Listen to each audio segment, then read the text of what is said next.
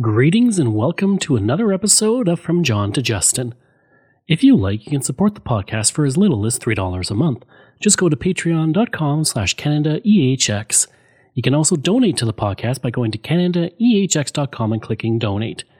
On that note, if you want to donate, if you donate $5, you get a thank you at the start of the next episode of Canadian History X, Canada's Great War, and From John to Justin, and on social media.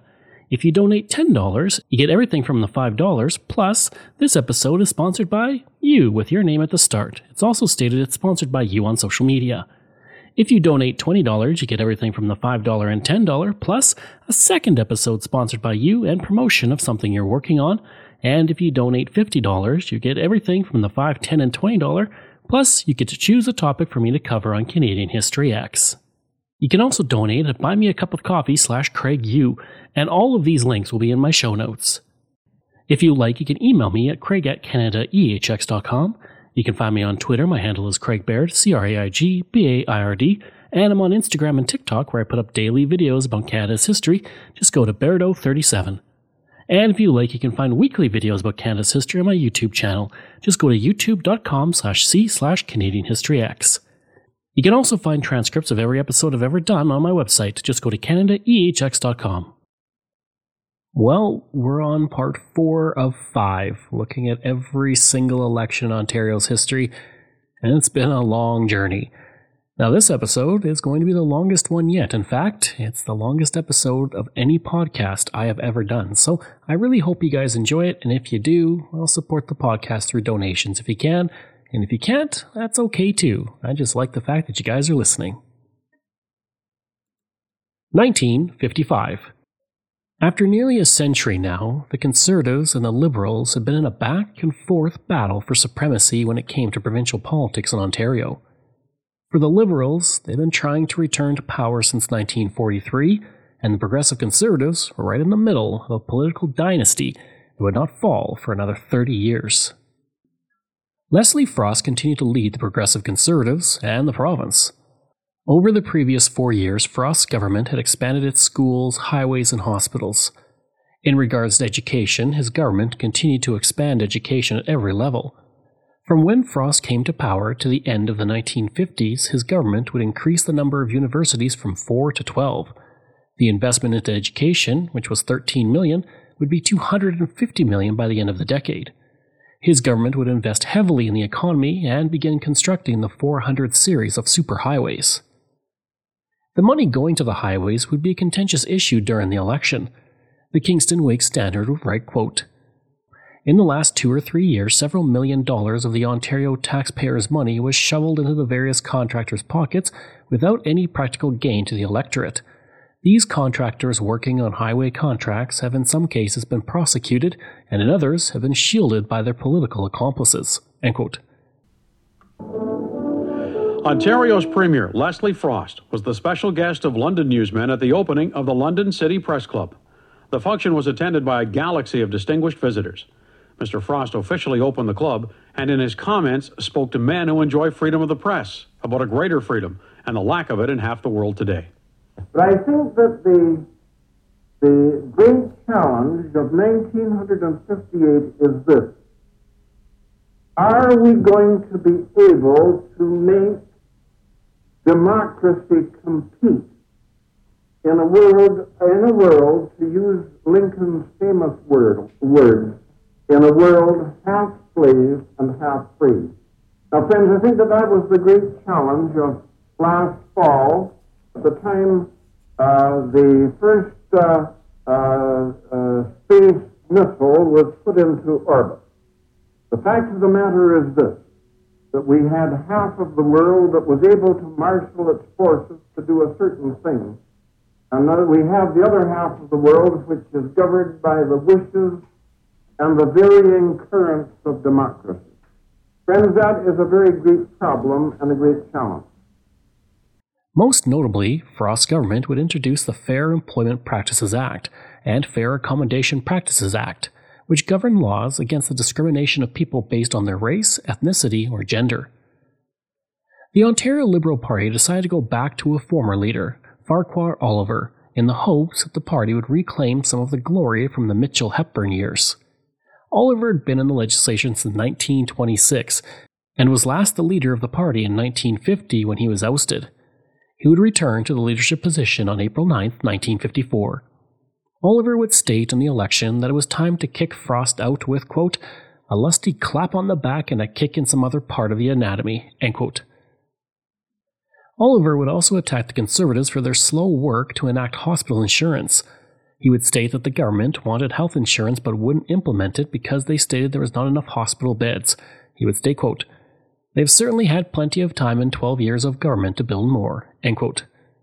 He would also accuse the government of corruption in the construction of highways, but Frost would respond that Oliver was making statements without any foundation of truth. He would state, quote, he no welcomes before the people, making statements which he never made in the legislature. In fact, I had to prod him to say anything at all, end quote. The Cooperative Commonwealth Federation would now be led by Donald C. MacDonald, who would come in as leader on November 21, 1953. MacDonald was coming into the party at its lowest point. Only 10 years before he became leader, the party nearly formed the government, but now only had 2 seats in the legislature. At the time MacDonald became leader, he did not even have a seat in the legislature. Now there were rumors that the Social Credit Party would enter into the Ontario election, but they chose not to, stating they had no quarrel with the government. Maclean's would report June 11, 1955, quote, provincially they think Premier Frost is conducting affairs to most people's satisfaction, and that there is no particular reason for turning him out. Therefore, they don't propose to waste any time or money trying, end quote. The election was the first in history where television would begin to play a role. CBC would permit its television stations, and privately owned ones, to be used for political purposes. All the political parties in the election would be given free time on the television network for political speeches. In the June 9, 1955 election, the Progressive Conservatives increased the majority by 4 seats to finish with 83. This would be the last time the Progressive Conservatives would have more than 80 seats in the legislature until 1995. Frost would say in his victory speech, quote, my first words here among my friends and neighbours are of gratitude to the people of Victoria and Haliburton, who again have given me their confidence. At this time of their great endorsement, which is rated a great political victory, I accept the verdict of the people with humility, conscious of the responsibility which this mandate carries, end quote. The Liberals would rebound slightly, picking up 3 seats and finishing with 11 to form the official opposition. The CCF, under its new leader MacDonald, picked up 1 more seat than the last election to finish with 3. That extra seat came courtesy of MacDonald, who was elected to the legislature. MacDonald would state, quote, there is no use in kidding. It's a big disappointment. In the industrial areas where we thought we'd get in, we just didn't, end quote. There was an expectation that over 2 million people would cast a ballot since 2.9 million were eligible to vote, but only 61% who could vote would, with 1.7 million casting a ballot. Some recently enfranchised Indigenous of the Six Nations Reserve would choose not to vote. They stated they would boycott it because they stated they had their own constitution and they wanted to protect their treaty rights. 1959. As Ontario entered its last election of the 1950s, the man at the helm of the province, Leslie Frost, was hoping to win another majority government. Frost, who had been the premier of the province since 1949, was still extremely popular, and his government continued to expand various projects in the post-war boom for Canada. His government had introduced voting rights for the Indigenous and began the process to turn the Federation of the Old City of Toronto into Metropolitan Toronto. It had attempted to get control of income tax from the government, but it failed, and it had introduced legislation for equal wages for women, who are now working in larger numbers. When the writ was dropped, it dropped on the exact same date as the 1955 election. The election would also fall only 2 days prior to the 1955 election. Frost would say when the writ was dropped, quote, it is all part of a dynamic economics creed. More people, more industry, more jobs, more wages, more opportunities, end quote. Frost was also starting to get a bit long in the tooth and was approaching 65. He had been involved in provincial politics for the previous 22 years and was getting ready for retirement. Before he could do that, though, he wanted to win one more election. The Liberals, continuing to try to organize themselves after nearly 2 decades out of power, were now led by John Wintermeyer, who had become the leader of the party in 1958. He had been elected in the legislature in 1955 in a close race against his progressive conservative opponent. The NDP were once again led by Donald C. MacDonald, who hoped to bring the party out of the depths and give it more of a say in the legislature. The Progressive Conservatives were hoping for big things with this election. The federal Progressive Conservatives under John Diefenbaker had just won the largest majority in Canadian history the year previous, and there was the hope that support could swing to the provincial election. Throughout the campaign, Wintermeyer would promote several policies including universal Medicare, more improvements to welfare assistance, and full funding of Catholic schools. During the campaign, MacDonald would actually do quite well in terms of gaining support from rallies. The largest rally of the campaign was when 2,000 people came to hear him speak at Massey Hall in Toronto. He would state at it, quote, "If we develop the resource of this province, there should not be a single soul living in poverty," end quote. The CCF wouldn't just attack the Conservatives this time, but also levied attacks against the Liberals in hopes of getting their voters. At one point, just before the election, MacDonald used the words deceit, election bait, political thievery, and a grab bag of election gimmicks to describe the Liberals. MacDonald would state, quote, "The Liberal platform is one part political thievery, one part retreat from its own trial balloons, and one part deceit. It is an attempt to deceive the people of Ontario. The Liberal platform does not give any hint of where the money is going to come from." End quote. The election was especially heated, more so than in previous elections. Frost, generally seen as level-headed and not quick to anger, would actually attack two Liberal MPs in a speech, as well as MP Paul Martin. MacDonald would attack the Premier over the Northern Ontario natural gas issue, while Wintermeyer attacked Frost for failing to implement the Labour Relations Committee recommendations. He would call it the facade of postponement, and he would state, quote, "Frost is afraid to do something in election time for fear it might upset the apple cart," end quote. At the federal level, various individuals would speak about the Ontario election. Ellen Fairclough, the first female cabinet minister in Canadian history, would praise the agreement announced by the Conservatives during the election to give immigrants the same social and welfare benefits available to other residents. On the flip side of this, Liberal MP Paul Martin would call it nothing more than an obvious pre-election arrangement. Wintermeyer would also challenge Diefenbaker to enter the election campaign to defend his tax-sharing arrangement that he had made with Frost for the province. He would say, quote, "Premier Frost and Mr. Diefenbaker are afraid to bring the issue squarely before the people of Ontario. Is Mr. Diefenbaker afraid to come into the province today after the promise he made 2 years ago?" End quote. Under the agreement, Diefenbaker had promised more tax revenue to Ontario during the 1957 federal election, but only $14.9 million of the proposed $100 million a year had been paid. Wintermeyer would call it simply window dressing. Through the election campaign, there was the belief by some that the Liberals would see a great success after 18 years of Conservative rule over the province. One Liberal hopeful MP, Archie Laidlaw, would state, quote, "There is substantial evidence of a desire for a change from the old, Frost Conservative government to a Liberal government with young, vigorous leadership and fresh ideas." End quote. Unfortunately for the Liberals, it would be more of the same in the election. In the June 11, 1959 election, the Conservatives lost 12 seats, but since they had such a large majority in the previous election, they retained their majority with 71 seats over the other two parties. Frost would state, quote, "We lost a few to the fortunes of war, but I'm pleased with the result. Anything over 68 seats is good. That was the way I figured in 1955. I was surprised then we got 83. I'm going to have some fun now for a couple days." End quote. Oddly, even though Frost was re-elected in his Victoria riding, a riding he had won continually since 1937, his opponent, Liberal John Nesbitt, refused to concede. Eventually, it was clear he had not won, and he was forced to concede the election to his opponent. Wintermeyer and the Liberals were able to make large gains in the election, doubling their seat count from 11 to 22. With the increased seat count, Wintermeyer was happy, even if his party didn't take the election. He would congratulate Frost and state, quote, "We will work to get the government to enact at least some of the legislation we proposed in our election campaign." End quote. MacDonald and the CCF also saw an improvement, rising by 2 seats to finish with 5. He would be carried off on the shoulders of his supporters. As for the election, he would only say he wished Frost well. He would add, speaking of the Liberals, quote, "We raised the issue, and the irony of it is that the Liberals were able to take advantage of the anti-government trend we had created." End quote. 1963. When the 1963 election rolled around in Ontario, the man who had led the province since 1949 was no longer the leader of the Progressive Conservatives. He had retired in 1961 after several decades in provincial politics.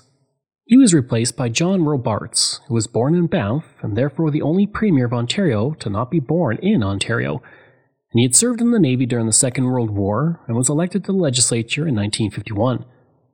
In 1958 he gained his first cabinet post, and in 1959 he became the Minister of Education. On November 8, 1961 he became the new Premier of Ontario, and many considered him an unknown man, and many didn't even seem to know much about him. It's been a very trying day, and I do not intend to speak for any length of time for this wonderful, wonderful convention complete. I realize the great sacrifice it has been for a great many of the delegates who are here from far parts of the province, and I thank you for your devotion to our party in attending. I would like to express my thanks and the thanks of all of you, of course, to Elmer Bell, the president of our association.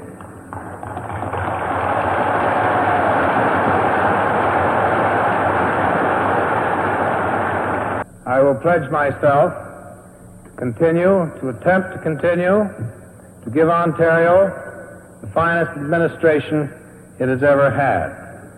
With the heritage that has been left to us by Mr. Frost, we have a real basis upon which to work. There is a great deal more to be done, and with his inspiration and the example that he has set for me in the years in which I have been in the legislature, the years that lie ahead will be a challenge to all of us.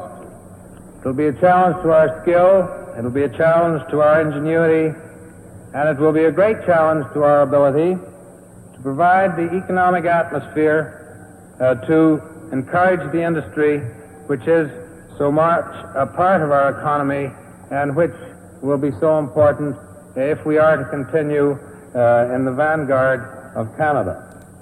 Macleans would write, quote, Robarts is so adept at keeping his family off the hustlings that his wife's face is less familiar to his electorate than Mrs. Khrushchev's.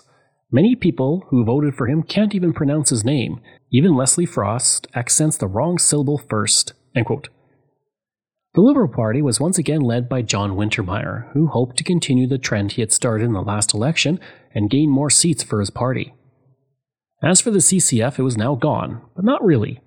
Like on the federal level, it had been renamed and revamped as the New Democratic Party, and while the party name had changed, the person leading it had not. Since 1953, Donald MacDonald had been the leader of the party, and that would continue through this election, as he hoped to increase his party's seats once again. The Conservative Party's advertising strategy was built around showing Robarts as a decent man. Macleans would write, quote, During the election campaign, by conveying the impression that he was somehow above politics, he made the then provincial Liberal leader, John Wintermeyer, look boorish and unprincipled. End quote. A major topic in the election was organized crime in Ontario, which was an issue the Liberals pushed heavily in the election. Robarts would state, quote, In Ontario, there is organized crime, but no syndicated crime. The one joy I took from the special report of Mr. Justice Roach on crime in the province was that, sure, there were a couple of rotten apples in the barrel, but the rest are all right. End quote. Robarts' method of answering Liberal accusations of organized crime and corruption in a fatherly and firm way actually gained him votes on the issues, rather than hurting him. Robarts was also popular enough that even the Toronto Star, for the first time in its entire history, told its readers to vote for a progressive Conservative.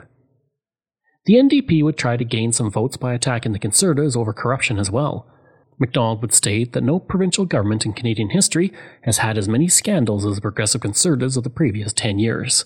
He would state, quote, The situation has gone from bad to worse because the provincial government has persistently tried to cover up rather than clean up its own mess. End quote.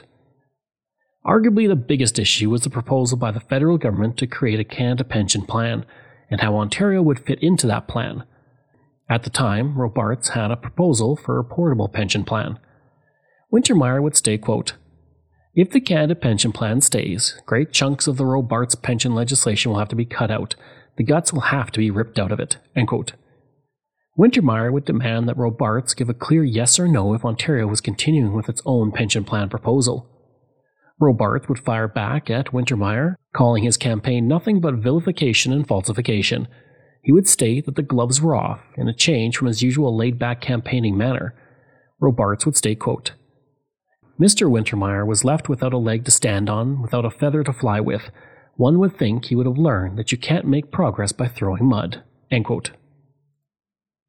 Federal Health Minister Judy LaMarche would get involved in the election campaign over the pension plan. She would say of Robarts, quote, I'm not sure where Premier Robarts stands in regards to the Canadian pension plan. One should scrutinize very carefully exactly what it was that the Premier said in the meeting. End quote. Wintermeyer would be very happy that LaMarche was getting involved in the election issue. He would state, quote, Miss LaMarche's statement fortifies and substantiates the position I've taken all along. End quote. Federal Progressive Conservative leader John Diefenbaker would also state, quote, Well, her intervention in my last election campaign proved very helpful to me. Unfortunately for me, they withdrew her 2 days after she started. End quote. Robarts, for his part, would state that he was open to amending Ontario's pension plan to that of the federal system. He added that it was an issue that the Liberals had injected into the election. He would state, quote, Probably if I hadn't called an election, we'd have gone and worked this out. I have no worries about our ability to do this. I'm quite sure that after the election is over, I can sit down with Prime Minister Pearson and we'll come up with a good scheme, good for Ontario and the rest of Canada. End quote. Religion would also become part of the election campaign, albeit briefly. Wintermeyer was Roman Catholic, while Robarts was Protestant. Wintermeyer accused Robarts of injecting religion into the election by stating that Wintermeyer was trying to set religion against religion. Wintermeyer responded, quote, Now with the help of the Tory press, he has in the last few days attempted to exploit religious prejudice. Well, I think it is an act of a desperate man, and I am not going to answer him. End quote.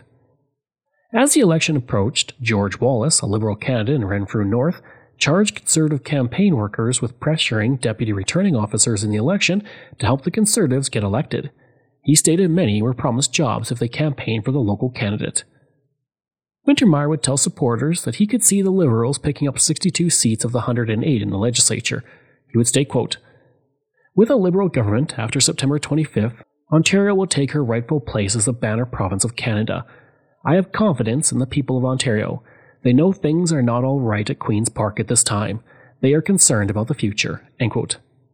Sadly for Wintermeyer, his seat estimate was way off. In the September 25, 1963 election, the Progressive Conservatives won their 7th consecutive majority, picking up 6 more seats to finish with 77 in total. Robarts, with his first official election win, was jubilant. He would state, quote, I need hardly to tell you that I am deeply gratified by the result of today's contest, and I desire to express my appreciation and my heartfelt thanks to those who have made our success possible. End quote. Speaking on the dispute over the pension plan with the federal government, he would state, quote, I repeat my offer of full cooperation with Mr. Pearson, and I repeat again that while we regard it as our first responsibility to keep Ontario strong, we are equally determined to do all in our power to keep Canada united. End quote. Wintermeyer would help the Liberals to once again increase their seat count, rising 2 seats to finish with 24. Unfortunately for Wintermeyer, he would lose his own seat, and that would be the end of his time as the leader of the Ontario Liberal Party. The Kingston Whig Standard wrote, quote, Mr. Wintermeyer, hard-hitting Kitchener lawyer, was silent on his future after the returns overwhelmed him Wednesday night, but colleagues said his career in politics appeared finished. End quote. For Wintermeyer, he found out his father was deeply ill only hours before he lost his seat in the election. He would say, quote, I just can't understand it. We thought we were all right here. It is just like being hit a... End quote. The newspaper at that point said he simply trailed off. Prime Minister Pearson would state simply that he had regret that Wintermeyer had been defeated. He would state, quote, I have high regard for him. End quote. Wintermeyer, in his resignation speech the following day, stated, quote, I feel that I should leave no doubt in the mind of the party or the public as to my position in view of yesterday's conclusive result. End quote. LaMarche would also comment, stating, quote, Of course, I am a Liberal and I like to see the Liberals get elected. End quote. Wintermeyer would later go on to work as a director of a television station in Kitchener and serve with the Canadian Olympic Association before he tragically passed away in 1993 from ALS, also known as Lou Gehrig's disease. As for the New Democratic Party, they would raise 2 seats, finishing with 7, as the party slowly began to climb back to respectability. 1967. The year 1967 was a big year for Canada. Not only was it the Canadian Centennial Year, but Expo 67 was also held that same year in Montreal. Both of those topics have been covered on my other podcast, Canadian History X. It was also an important year for Ontario as the province went into another election on the 100th anniversary of its first ever election. After winning his first election in 1963, John Robarts stayed on as the leader of the party. Over the previous years, he had become a supporter of Medicare after initially opposing it, and he believed in Canada having 2 official languages, and he would work to have the French language education offered in Ontario. I don't think it is necessary that one should work in order to be kept alive in our society. And with the increase in our means of production, it may be that we are now sensing the first beginnings of a situation where our ability to produce may be such that there may not be productive work for everybody in our society. In which case, I doubt that any of us would take the attitude that if you don't work, you don't get paid, or if you don't work, there's no place for you in society, as it may be. To relate this to the whole question of a guaranteed minimum wage, or guaranteed annual income, or negative income tax, however you choose to describe it, I gather that this matter has been pretty thoroughly discussed, and probably you want to know what my reaction to it all is in order that you may compare that with certain reactions that have been given to you by other people who've been here. We referred to this in the budget that was presented in the Ontario legislature in 1969 as something that we thought should be examined very carefully. My own approach to it is, I think it offers an infinite number of possibilities, which all should be carefully investigated. Education was also a major focus of his time as Premier of Ontario, especially over the previous 6 years before the 1967 election. He would be responsible for the construction of 5 new universities in Ontario, the establishment of the Ontario Science Centre and Ontario Place, and the creation of a teachers' college. His government also began a major movement to the use of nuclear power for Ontario's power grid. The Liberals, still trying to build back to their glory years of the 1930s, were now led by Robert Nixon. Choosing to go with a young leader with the name recognition, the party chose Nixon. His father was, of course, Harry Nixon, the former premier of the province, and he was elected in 1962 to the legislature following his father's death. At the time he was chosen as the leader of the Liberal Party in 1967, he was 39 years old. But Nixon wasn't actually the first person chosen after previous leader Wintermeyer. Andy Thompson was chosen and was expected to lead the party in the next election. Unfortunately, in 1966, he was involved in a car accident that severely injured 2 elderly women. He was also severely hurt, and he would withdraw himself as leader on the advice of his doctors. Nixon then put his name forward, and no one ran against him, making him the new leader of the party on January 7, 1967. He would have a baptism by fire to learn the ropes before the election came along in October. As per usual, the NDP was led by Donald MacDonald, who had been leading the party since 1953 and had helped it grow slowly in the legislature with each election.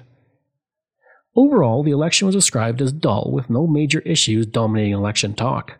Charles Lynch would write, quote, René Lévesque draws more space for quitting the Quebec Liberal Party than Robert Nixon gets for leading the Liberal Party in Ontario. Premier Donald Johnson gets more attention with a statement about Honolulu than Premier Robarts gets from a seemingly endless series of election speeches, end quote. The Hamilton Spectator would write of the election, quote, Ontario elections can put you to sleep. Candidates and parties just can't seem to crack the indifference barrier. Yet, if a provincial election is to be taken with the same degree of concern as Thursday's garbage collection, democracy is in trouble, end quote. Robarts would notice the apathy for the election and would state that the election campaigns had, quote, failed to resolve itself around any single issue in debate or has tended to become diffuse, end quote. This doesn't mean it was free of anger or drama, though. Robarts would attack MacDonald, whose party was growing in popularity, especially as the federal leader was the highly popular Tommy Douglas. Robarts would state that the NDP claim that the Progressive Conservatives have ignored Northern Ontario was completely false. He would call the party a harbinger of doom. At one point, Robarts found himself facing an angry demonstration of people picketing against his home ownership made easy plan. About 20 people with the Building Trades Council protested, stating that the plan would give work to non-union speculators. The plan allowed medium-income families to acquire low-cost housing with a small down payment, and this would not be the last protest over the matter that Robarts would have to deal with. Also during the campaign, 2 foster children were also taken from the home, by force, of Mrs. Arthur Timbrell, and Robarts had to order an official inquiry into the affair. The topic of Northern voters seemed to be one of the more popular ones as each party leader tried to woo the voters to their side. The Brantford newspaper wrote, quote, "A lackluster campaign with no issues raised by the ruling Conservatives, the Liberals, or the New Democrats has increased the importance of local issues, and of those, the most common complaint is that a riding is in a forgotten part of the province." End quote. Robarts would state that he was sick and tired of hearing such complaints, stating his party treated all parts of the province equally. Nixon would propose that a Northern Development Committee be created to help deal with Northern issues such as subsidized power rates and highway development. And MacDonald would state that the area needed a special Northern Affairs Minister and a Crown Corporation to speed the development of resources in the area. At the time, Northern Ontario had 14 ridings. Throughout the campaign, Robarts would promise several things, which was criticized by Nixon as not being feasible. He would state, quote, "Surely this is the sort of politicking which went out in the dirty 30s. This is the taxpayers' money he is spending." End quote. Robarts, for the most part, would have a low-key campaign. The Kingston Whig Standard wrote, quote, "Premier John Robarts has been handshaking his way through hamlets, towns, and cities, speaking to as many high school students as to adults, propounding his favorite theme, 'You've never had it so good.'" End quote.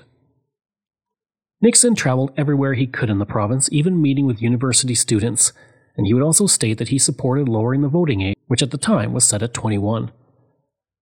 This is also the first election where pollution in the environment was becoming an issue, albeit at a much less level than seen today.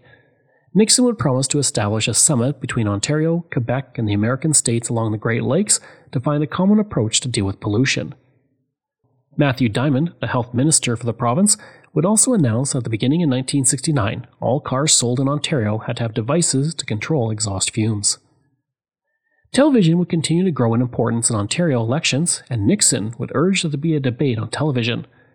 This was 1 year before the first federal election debate would happen. Nixon would urge Robarts to debate with him on television, which the Premier had refused to do before. Nixon would state he was shocked over the refusal, stating, quote, "After all, John Robarts is an effective orator." End quote. He would say after the election that the lack of a debate was a regret. He would state, quote, "I would like to have seen an opportunity for Mr. Robarts, Mr. MacDonald, and myself to discuss the issues in person.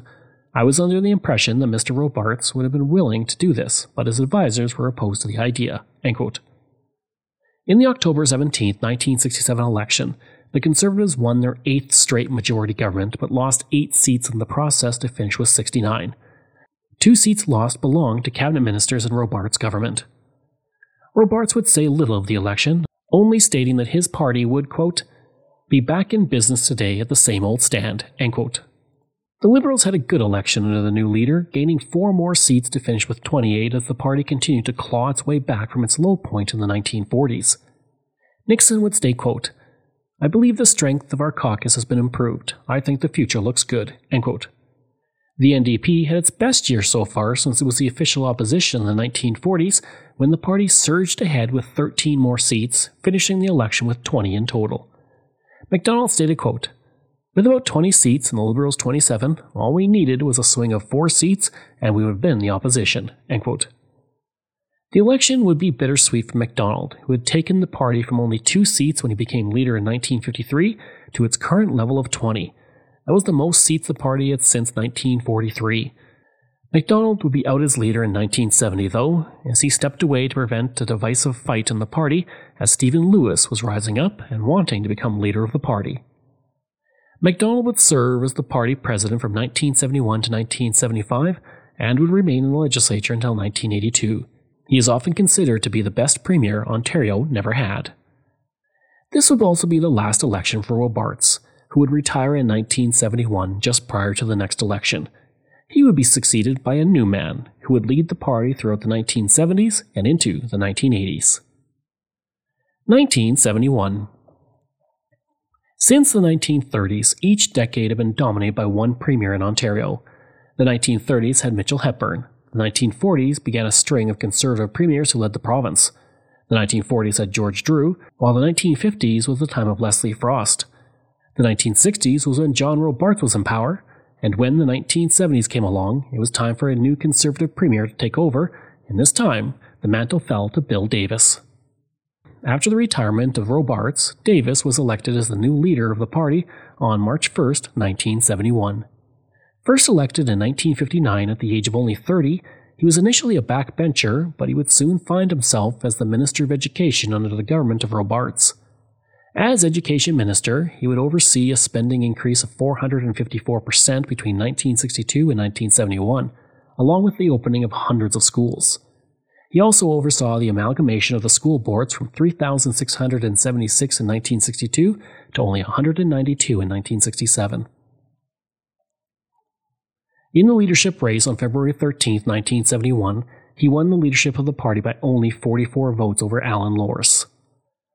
As Premier, he would immediately bring in his campaign team to serve as his principal advisors. This group would become known as the Big Blue Machine. Only 3 months after he became Premier, Davis announced that the Spadina Expressway project in downtown Toronto would not go through, as it was highly unpopular among area residents.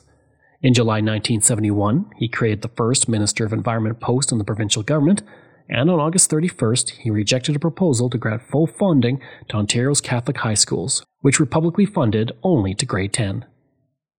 On September 13, 1971, still new to the post of Premier, Davis announced that the province would be going into an election. Davis would state, quote, "We are, as all of us recognized, undergoing a different period in Canada's history. National problems not of our making and external decisions not of our choosing all combine to present difficulties and challenges to our provincial economy." End quote. The Big Blue Machine would spend $6 million on its campaign, putting the image of Davis in nearly every area of the province. Many expected that Davis would not win the election. Not only was he new to the Premier's chair, but across Canada, 6 of the 8 provincial governments to call an election since 1969 had seen a change of government.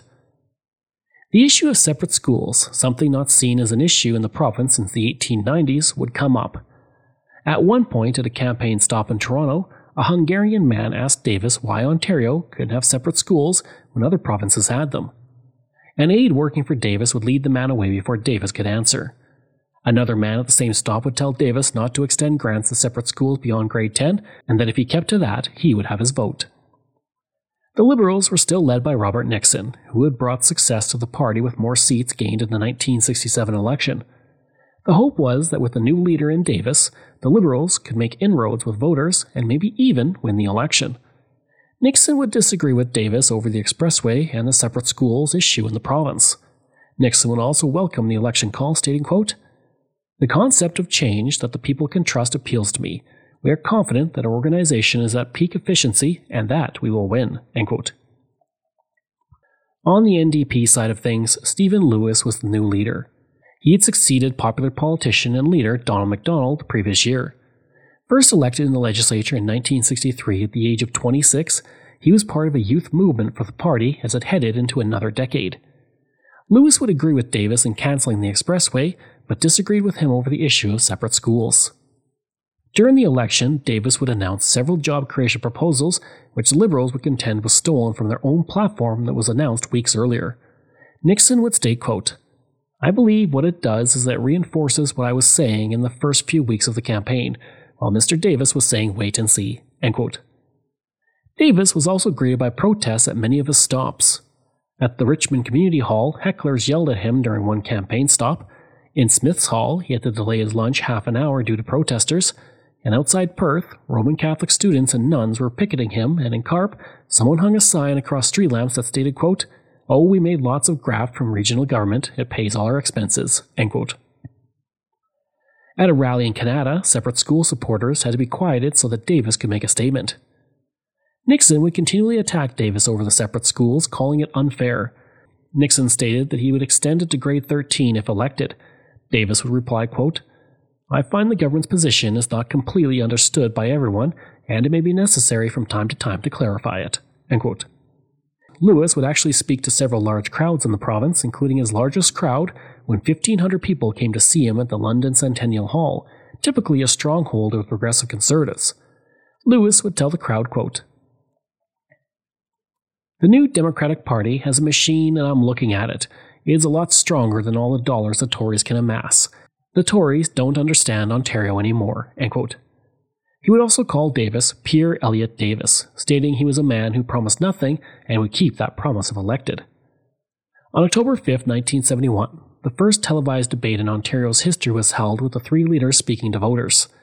The first 45 minutes was a question and answer period, and the last 15 minutes was less structured. Davis would state he was frustrated with the format. He would state, quote, "I was not always able to reply to charges directed at the government." End quote. Nixon would also criticize the format, stating that the time limit was not enough for each speaker and there was not a winner, just three people exchanging reviews. End quote. Lewis would be happy with his performance but felt the debate itself was not interesting. He would say, quote, "We were great, but the format was dully, listless, and ridiculous." End quote. At the end of the debate, CBC received 11 phone calls, 4 which were favorable and 7 that were unfavorable. Most of the criticism was over the format itself. CFTO received 84 calls, 33 of which had a favorable reaction, 23 that were unfavorable. As well, 21 people called in asking if they could ask a question, and 10 asked if Ironside would be shown.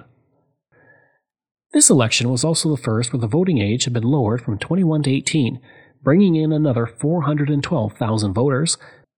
On the October 21, 1971 election, 117 members of the Legislative Assembly were elected. The majority of those came from the Progressive Conservatives, who picked up a gain of 9 seats to finish with 78. This was the highest total for the party since 1955, when Leslie Frost won 84. The party would not see this many seats elected again until 1995. Davis, who was said to be grinning from ear to ear, stated that he was, quote, "very humbled, very gratified." End quote. From his position atop the Ontario political scene, Premier Davis agrees that the quality of the opposition, not their numbers, is the most important factor, although try telling that to the defeated candidates. But the Premier has already recognized that the sheer weight of his majority, 78 seats to a combined 39, could be his biggest problem. With 28 years of rule already under the Tory belt, how to overcome the inherent complacency to govern efficiently, and economically. Mr. Davis feels his party's campaign, emphasizing leadership and its handling of the economy, paved the way to his majority. Our organization was enthusiastic across the province. We'd spent a lot of time in the past 6 months really rebuilding right from the ground up in many ridings. Our own campaign organization, a lot of the people were new. They were very enthusiastic and worked extremely hard. As far as the campaign itself is concerned, I like to think that our own campaign in its positive way, and I believe it was positive, constructive, emphasizing the question of the economy, and certainly I think the question of leadership was part of the reason for the results.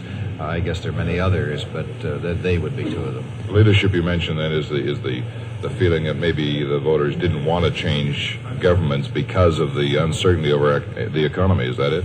I think this was part of it, and I think that the government demonstrated the change really had taken place, that the existing administration had the ability to deal with the situation, and that the alternatives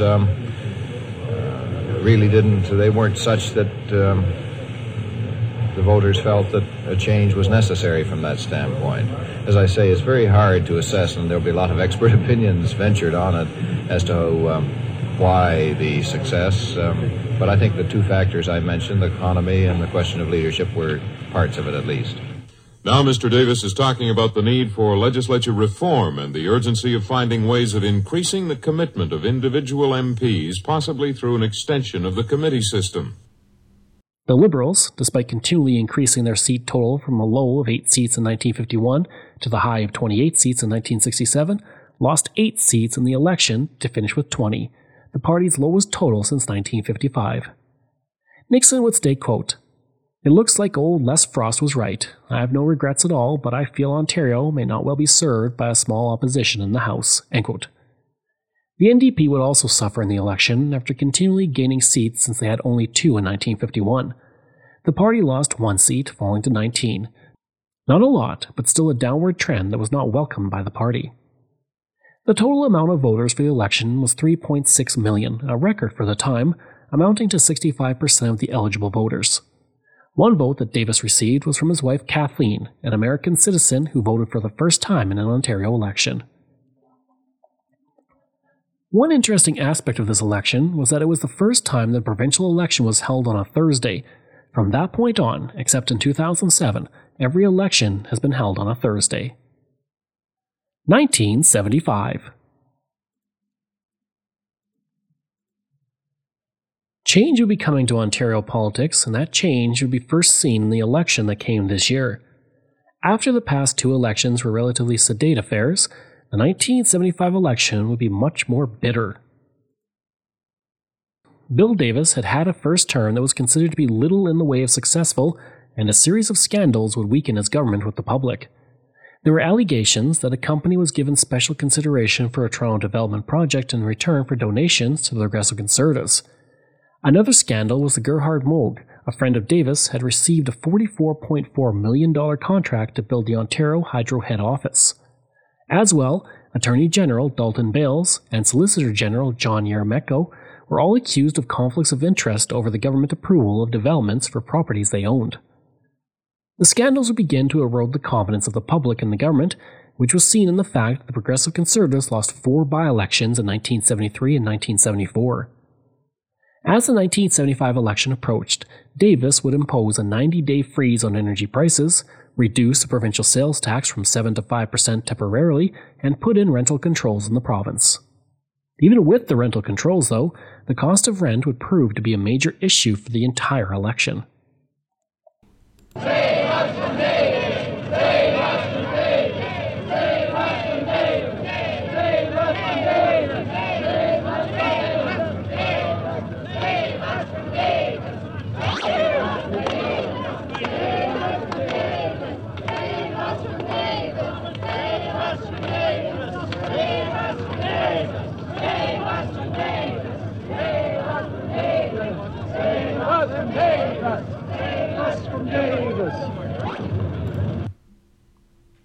The election would also be the first in which spending controls were in place for the parties. The Election Expenses Act had been passed and limited how much was spent on political advertising and limited spending to 21 days preceding Election Day. Each party was only allowed to spend $2.6 million on ads. The Progressive Conservatives would campaign on the slogan of "Your Future, Your Choice." The Liberals and New Democratic parties were still led by their leaders from the last election, Robert Nixon and Stephen Lewis.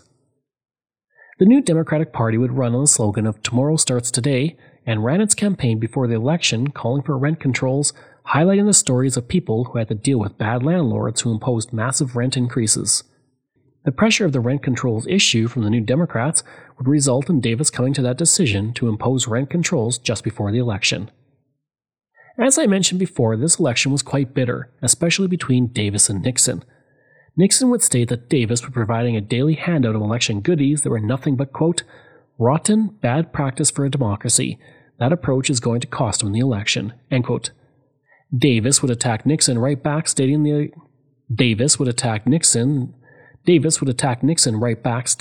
attacks were nothing more than destructive criticism. Davis would tell reporters, quote, "Unfortunately, from time to time, there comes along a public figure, desperate to achieve higher office, who is willing to resort to almost any tactic in order to achieve his ends," end quote. Nixon would pledge that his government would save taxpayers $40 million by chopping 10% off of the $400 million in government administrative costs. He also announced he would kill the Judy LaMarche Commission on Television Violence. Throughout the election campaign, billboards showed the image of Nixon to entrench him in voters' minds.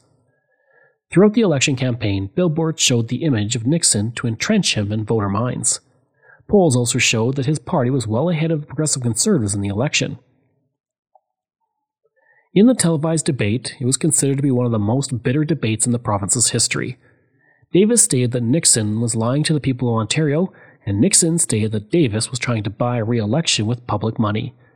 The two men would constantly interrupt each other, and at one point Nixon stated that he was running a good campaign, and he would state, quote, I know you don't like our ads, and frankly I don't like yours, but at least we've got people interested, end quote.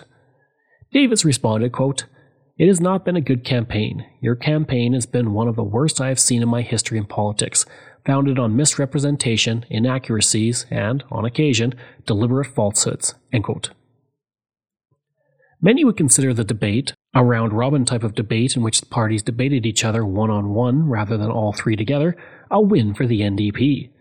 One campaign worker for the Liberals would say after the election, quote, The debate helped destroy us in Toronto. Nixon and Davis both lost out, and it boosted the NDP, end quote. Davis also dealt with plenty of angry voters during his campaign stops. At one stop in St. Thomas on September 1st, a man named Harry Walters yelled, quote, How can you break the law when no one else can? End quote. He was referring to the fact that the Premier's campaign bus was parked where it blocked traffic on another street. The Premier stated, quote, I didn't park it, end quote. During a call-in show, Davis was asked which party he would want to work with, and he would state neither. He then added regarding Nixon, stating he had, quote, The nastiest campaign I have known in politics, negative, personal, and full of falsehoods and misrepresentation, end quote. While the Liberals and Progressive Conservatives attacked each other constantly, Lewis and the New Democratic Party did its best to stay out of the fray. Lewis would also provide a string of last-minute promises as the election day neared. The Ottawa Journal wrote, quote, In short, the NDP has run a campaign of restraint and even respectability, ironically, the most dignified of the three parties, and it is at least intriguing to wonder what reward this will bring them, end quote. At one point, Lewis and Nixon crossed paths on the campaign trail on August 15th. Nixon would state as the two shook hands at the airport, quote, I want to ask you about your integrity, end quote. Lewis replied with a grin, quote, You handle it, end quote. Lewis would put most of his attacks against landlords in the province. He would state at one point, quote, I have a message for the landlords. The rent examples I choose are becoming more and more representative of what's happening in this province in the major urban settings. It clobbers working families. It takes the stuffing out of working families. It eats up pay increases, and the landlords don't deserve it. They don't need it. End quote. At one point, Lewis had a throat infection and fever, but he still traveled to 3 cities covering 800 kilometers in one day. It was not until the end of the election campaign that Lewis would begin to attack other parties, and he focused mostly on the Liberals. This was because he saw the Progressive Conservatives as a party on the decline. He also ridiculed reports in the press that the Progressive Conservatives were asking him to attack the Liberals. In a poll just before the election, the Liberals were at 23%, the Conservatives at 19%, and the NDP at 15%. In the September 18, 1975 election, the Progressive Conservatives took a nosedive in support. For the first time since 1945, they lost their majority in the legislature, falling by 27 seats to 51. That seat count was the lowest the party had seen since its 38 seats in 1943. The loss of 27 seats was the sharpest drop for the party in its seat count since the party's collapse in the 1929 election, when it went from 92 seats to only 17. The victory party of Davis was more subdued than it was exciting. That being said, Davis would state he was not completely surprised by the election result. In his speech, Davis would speak to Lewis, stating, quote, I say to Mr. Lewis, he waged a very constructive campaign. If this is carried forward, we look forward to a progressive government, end quote. The New Democratic Party, meanwhile, saw its support surge with a gain of 19 seats. This pushed the party to 38 seats, marking the highest total for the party in its existence, 4 more than it won in 1943. And for the first time since 1948, the party was also the official opposition. Lewis would state in his speech, quote, It is wonderful for a change to have a political rather than a moral victory. This is the end of personal abuse in Ontario politics as far as I am concerned, end quote. The Liberals, while falling to 3rd place in the legislature, still had a very successful election, rising to 36 seats for a gain of 16 seats in the election. The 36 seats was the most the party had enjoyed in the legislature since Mitchell Hepburn led the party to 66 seats in the 1937 election. Nixon would state there would be no alliance with the NDP, adding, quote, It may last months, maybe a couple years, but we'll be in election before 4 years is up. It is traditional for our party to maintain its independence. There will be no alliance. People feel well served by the 3-party system, end quote. With this 3rd election loss in a row, Nixon would answer about his future, stating, quote, I'll have to wait and see what happens in the future, end quote. Asked how long the minority government would last, Davis would tell reporters, quote, "I'm optimistic it can work for a period of time," end quote. As it turned out, the next election would come about in less than 2 years. As for Nixon, after this loss, the young dynamic leader of the Liberal Party would be out as party leader. Nixon would resign as leader in 1976, but he stayed within provincial politics. He would stay in politics until 1991, long enough to see the Liberal Party return to ruling the province. 1977. After the first minority government for the Conservatives in decades, it was no surprise when another election came along in a very short amount of time. Bill Davis continued to serve as Premier and the leader of the Progressive Conservatives, and he headed into the next election with the hopes of gaining majority government for the party once again. He had called an election in order to take advantage of the 1976 Quebec general election that saw the Parti Québécois come to power. I am pleased to rise on the last night of this Parliament to participate in Ontario becomes the scene of the first provincial election since the Parti Québécois came to power on November 15th. Perhaps tomorrow or several other days. Now the member for Brantford. Mr. Chairman, I'm doing my very best not to be provoked, because or provocative. But out of deference to you, out of deference to you, in that you suggested that I speak. Mr. Chairman, I don't know what the night will really determine, but I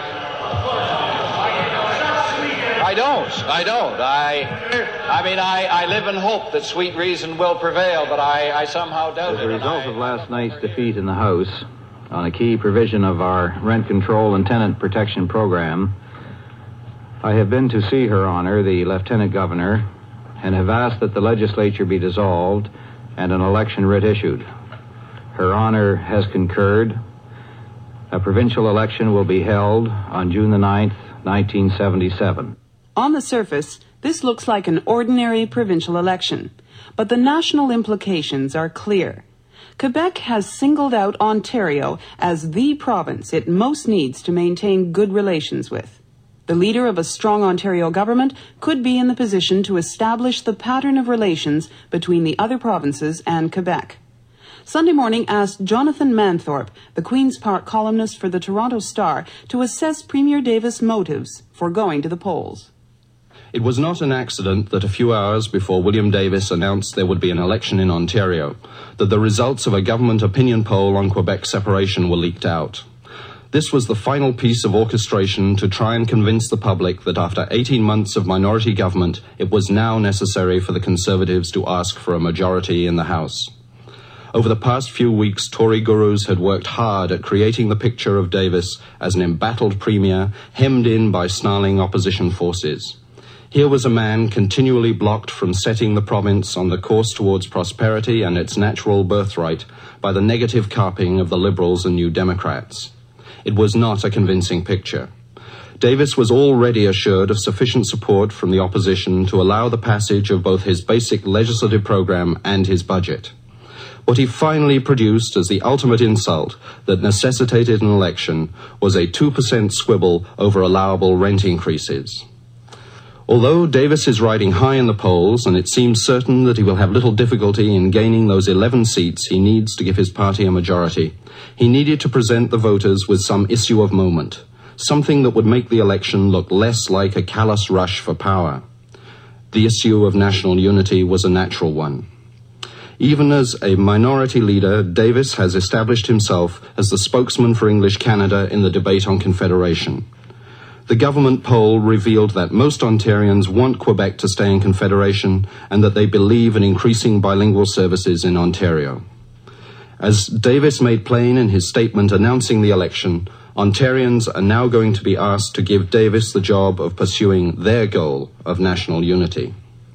What makes it such a beautiful issue for Davis is that he has the almost complete support of the opposition parties in his approach to Quebec. Davis can now stomp the province, calling for a mandate to face off with René Lévesque, while the opposition leaders Stephen Lewis and Stuart Smith are left twiddling their thumbs. The issues of the economy, of jobs, of housing will still be there, but they will take second place to the question of leadership at a time of national crisis. This election is the first referendum on Quebec separation, and the natural way for Ontarians to vote for unity is to give the Conservatives yet another majority in the legislature. This is Jonathan Manthorpe at the CBC studios at Queen's Park. For the NDP, Stephen Lewis was still at the helm and still popular with the party. After the success of the 1975 election, there were hopes the party could gain more seats and even contend for leadership of the province. As for the Liberals, their decades-long saga of difficulty seemed to reverse in 1975, but that didn't save Robert Nixon, as I mentioned. Now the party was led by Stuart Smith. He may not be known, but he had a massive impact on Canada in one particular way. In 1965, he was looking to gain the nomination to run as the MP in Mount Royal for the Liberal Party. He would withdraw his name, though, so that a man named Pierre Elliott Trudeau could run instead without strong opposition. Trudeau won the election in the riding and would go on to serve as Prime Minister, of course. In 1975, Stuart would be elected to the legislature, and when Nixon announced he was stepping down from his role as leader, Stuart put his name in to replace him. On January 23, 1976, 2,000 Liberal delegates cast their votes, and after 3 rounds, Smith emerged as the winner with 51.2% of the vote. As leader, and still a rookie MP, Smith would have his competence tested almost immediately in the legislature. In the speech to the throne, the NDP made a motion to condemn the position of the government. Smith, not consulting his party, made a sub-amendment to the NDP motion to also condemn the government. This motion, if passed then, would bring down the government and trigger an election. The NDP and Liberals voted to defeat the government 70-48 on the Liberal amendment, but the Liberals voted with the Progressive Conservatives on the NDP amendment, preventing the government from falling. Smith then tended to have a more subdued campaign, not putting out any major policy changes and not attacking Davis as much as his predecessor Nixon had. He would state he was, quote, "sitting tight. I'll have to see what the other 2 leaders do. My temptation is to say there will be no major policy statements," end quote. Smith would state that he sensed there was a change on the horizon and that he was hopeful the party could finally end 34 years of progressive conservative dominance in the legislature. The Conservatives would funnel $20 million into the campaign in order to get a majority government once again. Davis would also travel 48,000 kilometers across the province during the 5-week campaign, good enough for 1 trip and a bit around the earth. The party ran on the slogan of "Your future, your choice." The Liberals would change the slogan to, quote, "Your children's future and your choice," end quote. Davis put most of his attacks on the NDP, feeling that Smith was not a real threat to his party. He would tell voters that if the NDP were elected, it would be nothing but an increase in personal taxes, poor private sector growth, and unchecked bureaucracy. He also stated he was the best option for the province in handling the growing crisis of Quebec separation. Lewis would contradict this by stating that his NDP government would offer $100 million in tax cuts. Job creation was a major issue for the election, with Smith offering to create 100,000 new jobs in 3 years. Lewis would unroll a $280 million economic improvement plan, and Davis stated that his government had created over 700,000 jobs over the previous 6 years that he had been in power. The development of the northern portions of Ontario was again an election issue, and Davis would place the blame on the lack of development on the NDP, stating that the party had frustrated the government's attempts to bring its economic development and jobs. During the campaign, Davis was often on the defensive to defend his government's record from the previous 6 years, including the $7.2 billion debt of the province. At one point on the election campaign, a heckler handed a petition to Davis, interrupting the speech for 10 minutes. Then he suddenly collapsed and was attended to by Dr. Richard Potter, the former health minister. In Oshawa, NDP supporters heckled Davis during a speech. Davis would actually invite the hecklers aboard the media bus following him around, saying it made him look good. Lewis was very hopeful heading into the election, with poll numbers showing that the party sat at 30%, 1% more than its poll numbers from the previous election. Lewis would state, quote, "We walk into this election finale with the highest standing this party has ever had in its history," end quote. The campaign wasn't all smooth sailing for the likable Lewis, though. At one point, he was greeted with protesters who were concerned with the future of the Menaki Lodge in Kenora. The Davis government wanted to spend $20 million to get the lodge renovated and fixed up, while Lewis wanted it to be sold to private investors. There was also another televised debate, with Smith being seen as the chief victim due to the fact that his sound system was not working properly. Of those who watched the debate, 66% were unimpressed with the leaders or the points raised. In the June 9, 1977 election, the Progressive Conservatives picked up 7 more seats, but remained a minority government. Davis would tell his supporters at a subdued celebration, quote, "I am confident the other leaders will join me in pursuing for our province an aggressive program to sustain our country," end quote. With some speculation he may not stay in power because of 2 election disappointments, Davis said, quote, "I intend to stay on as leader of the party," end quote. Former Prime Minister John Diefenbaker would give his opinion of the election, blaming it on Dalton Camp, the man who was once his supporter and then ousted him from the leadership of the party. He stated, quote, "It is not the first time Mr. Camp has been wrong," end quote. The Liberal Party would lose 1 seat, but thanks to the fact that the new Democratic Party lost 5 seats, the Liberals formed the official opposition once again in the legislature. Lewis would state, quote, "In the NDP, we bleed a little and then we get back to fight again. I cannot conceal, it would not be honest, my own personal feeling of disappointment that our own showing was not better. You take your lumps in politics," end quote. Smith, in contrast, would claim victory over the election as his party moved back into 2nd place. He would state, quote, "The people decided to deny Davis's majority. This is a victory for us and now, possibly as the official opposition. We will do our best to make this the best possible government," end quote. 2 notable things also happened during the election.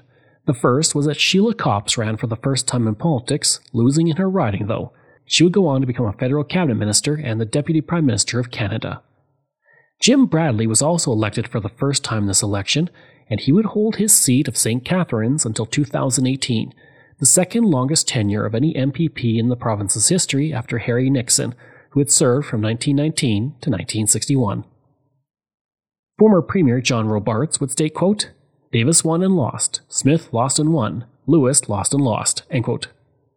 For Lewis, after taking his party to success initially and then falling back in this election, his time as leader would come to an end.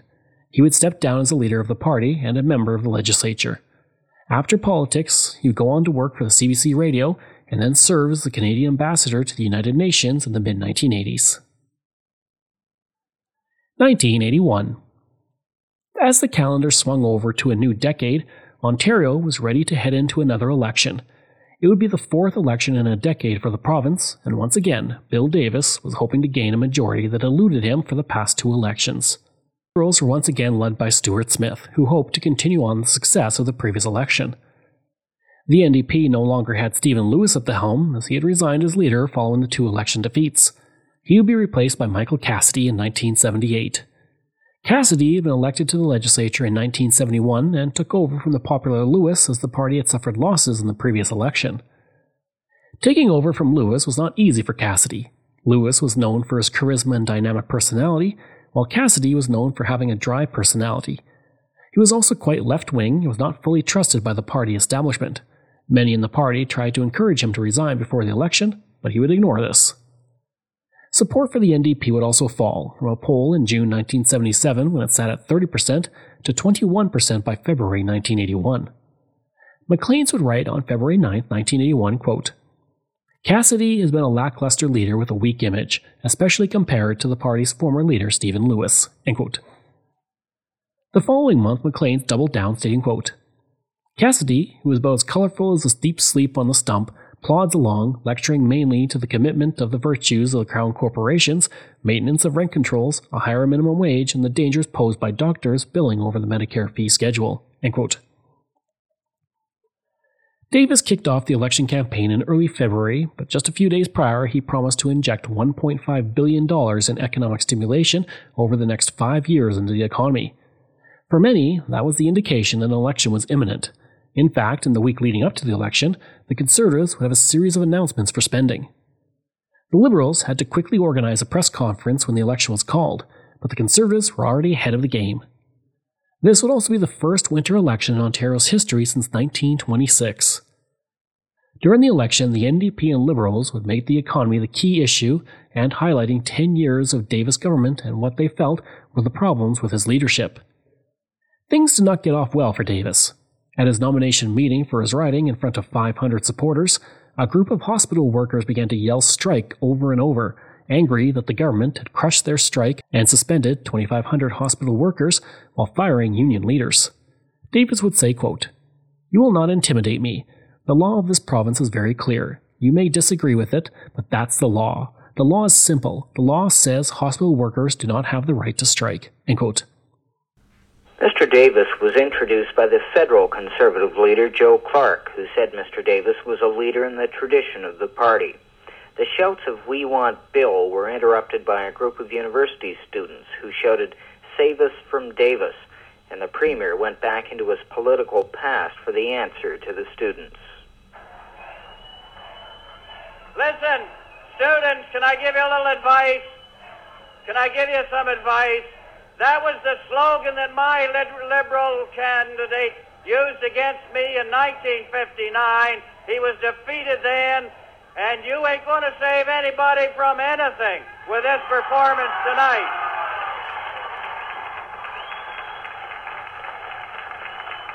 Mr. Davis told the students who were protesting against existing university fees that they should be happy they lived in a province that pays 85% of their university education. Rick Walburn, CBC News, Ottawa. While that may have seemed like a rough start, in the end it helped Davis. In a poll a week after the incident, many liked the image of Davis projected, stating he looked like a leader. Early in the 80s, all over the world, the economic picture is uncertain. Right now, here at home, the caliber of our leadership has never mattered more. Leadership to meet the challenges we face, to keep our economy growing, to build on our skills and improve our productivity, to compete in the world, to secure a fair price for our immediate energy needs, and look now to the needs of the future, to hold down the cost of government and foster a spirit of enterprise.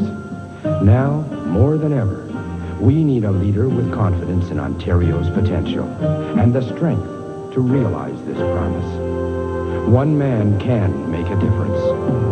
On March 19th, vote for the future we want, the leader we need to make it happen.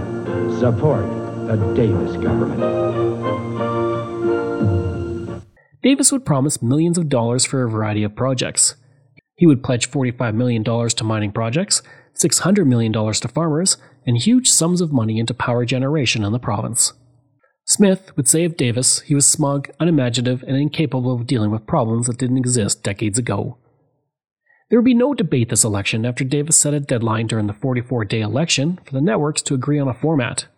When they couldn't, he cancelled the debate. One reason that the debate may have been cancelled was because Smith came across well on the television. Davis would focus nearly all of his attacks on Smith, and the two were described as having an open dislike for each other.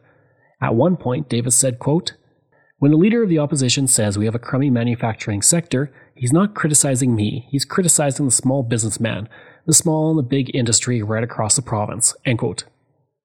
He would often refer to Smith as Dr. Negative because Smith often attacked the Conservatives, stating they had led the province to economic ruin. Smith would fire back, stating, quote, "I believe that the failure of economic leadership, which we have witnessed over the Davis decade, is the direct result of deep and pervasive complacency, a fundamental smugness and an arrogance of power, a willingness to rest on past laurels." End quote. Despite the numbers showing lagging support for the NDP, Cassidy would state that he saw the party making a comeback and rumors of its death were exaggerated. Cassidy would state, quote, "If people were positive about our prospects, I might have some misgivings." End quote. Smith would also be optimistic as well, stating the party had the clearest shot at the Progressive Conservatives since the Second World War. He would state, quote, "The two important factors we have going for us politically are that the NDP is out of it, and for the first time, the government will have to defend its record at a time when prosperity is seen to be leaving us very quickly." End quote. Cassidy would attempt to show a more relaxed manner late in the election, often joking with reporters. In the Muskoka region, he would tell reporters that it was there he met his first love, learned to play pinball, and crashed his motorcycle. Cassidy would also say that his new confidence and relaxed style was because of how the campaign was going. He would state, quote, "For a while at the beginning, the other two leaders were bashing each other to death, and there seemed to be more drama there." End quote. There were hiccups for Cassidy, though, through the election. One of the worst was when he tried to meet with the officials at the Purley Hospital to convince them to rehire 37 laid-off non-medical workers. He would call 5 times and leave 4 messages, all of which were ignored, making him look bad on the campaign trail. By the time the election was only a couple days away, polls showed the Conservatives sat at 37%, while the Liberals had 22% and the NDP had 13%. Most experts were expecting a Conservative majority. Smith would respond to the poll stating he didn't trust the poll. He would state, quote, "The momentum is strictly with us now. The public is being turned off by Mr. Davis jingles, television advertisements, and giveaways, and I believe we are making great progress, and we certainly can win." End quote. In the March 19, 1981 election, Davis was finally able to win his majority government once again. His party's seats would rise by 12 to 70, and all of those seats came at the expense of the NDP. Davis would state, quote, "I sense the people of Ontario have said, we believe in economic progress, we believe in the commitments to move the economy of this province ahead, we believe in the explicit commitments that have been made, and we also understand that it is part of your responsibility to see that the sensitivity, the humanity, the social justice of this province are maintained. And I say to the people of Ontario, I accept that responsibility." End quote. The Liberals lost no seats, but gained no seats, finishing with 33 as they had in the 1977 election, and they remain the official opposition. Smith would state, quote, "I would have liked to have formed the government in 1 step, but it might unfortunately require 2 steps. I look forward, I can assure you, to being the leader of the opposition, which the people of Ontario have elected me as again." End quote. Smith had stated that he would resign if the party did not do well in the election, and he would keep that promise, resigning as leader and leaving the legislature in January 1982. His successor would be David Peterson. Smith would be credited with transforming the party from a rurally based Conservative party to an urban political force that increased its electorate, and it was because of Smith that the party would suddenly come roaring back by the next election. The NDP suffered badly under the new leader, losing 12 seats, all of which went to the Progressive Conservatives. Cassidy would barely win his own riding, beating his Progressive Conservative opponent by only 599 votes. The loss of 12 seats negated all of the gains the party had made throughout the 1970s. Cassidy would state, quote, "All of us are disappointed. It's been a setback for our party. Together we have our work cut out, both to fight on the issues in the legislature and to build our party across Ontario for the next provincial election." End quote. Shortly after the election, Cassidy stepped down and was replaced by Bob Rae, the man who would take the NDP to its greatest success. That is a story for the 5th and final part of our series. I hope you enjoyed part 4 or 5 of every Ontario election in history. If you did, please leave a rating and review. If you like, you can email me at craig@canadaehx.com. You can find me on Twitter. My handle is Craig Baird, CraigBaird, and I'm on Instagram at Bairdo37. As well, again, if you want to support the podcast, you can for as little as $3 a month. Just go to patreon.com/CanadaEHX. And you can donate to the podcast by going to CanadaEHX.com and clicking Donate. I'd also like to thank all of my wonderful patrons, and I apologize if I get any names incorrect. Keelan Prignitz, Michael Matthews, Joanna Parker, Jeff Dahl, Vobs, Robert Page, Richard D., Colin Johnson, Jeff Hershey, Kyle Murray, Steve Pakin, Matthew Gartho, Lionel Romaine, Dr. Bob Turner, an anonymous patron that I truly do appreciate, Randy Hayden, Doug Campbell, Reg W., Deborah Carlson, Francis Helbling, Nick Zinri, Shannon Marshall, Clinton Martinez, Dimitri Chauve, Aaron O'Hara Myers, Robert Dunseith, Todd Casey, Catherine Roy, Luke S., JP Bear, Jason Hall, Phil Maynard, and Iris Gray. Information from Canadian Encyclopedia, Ottawa Daily Citizen, Wikipedia, Ontario Legislative Assembly, Elections Ontario, Maclean's, Montreal Star, Montreal Gazette, Kingston British Whig, Hamilton Spectator, Winnipeg Free Press, Winnipeg Tribune, Owen Sound Times, St. Catharines Standard, and the Windsor Star. Thanks, and we'll see you again next time.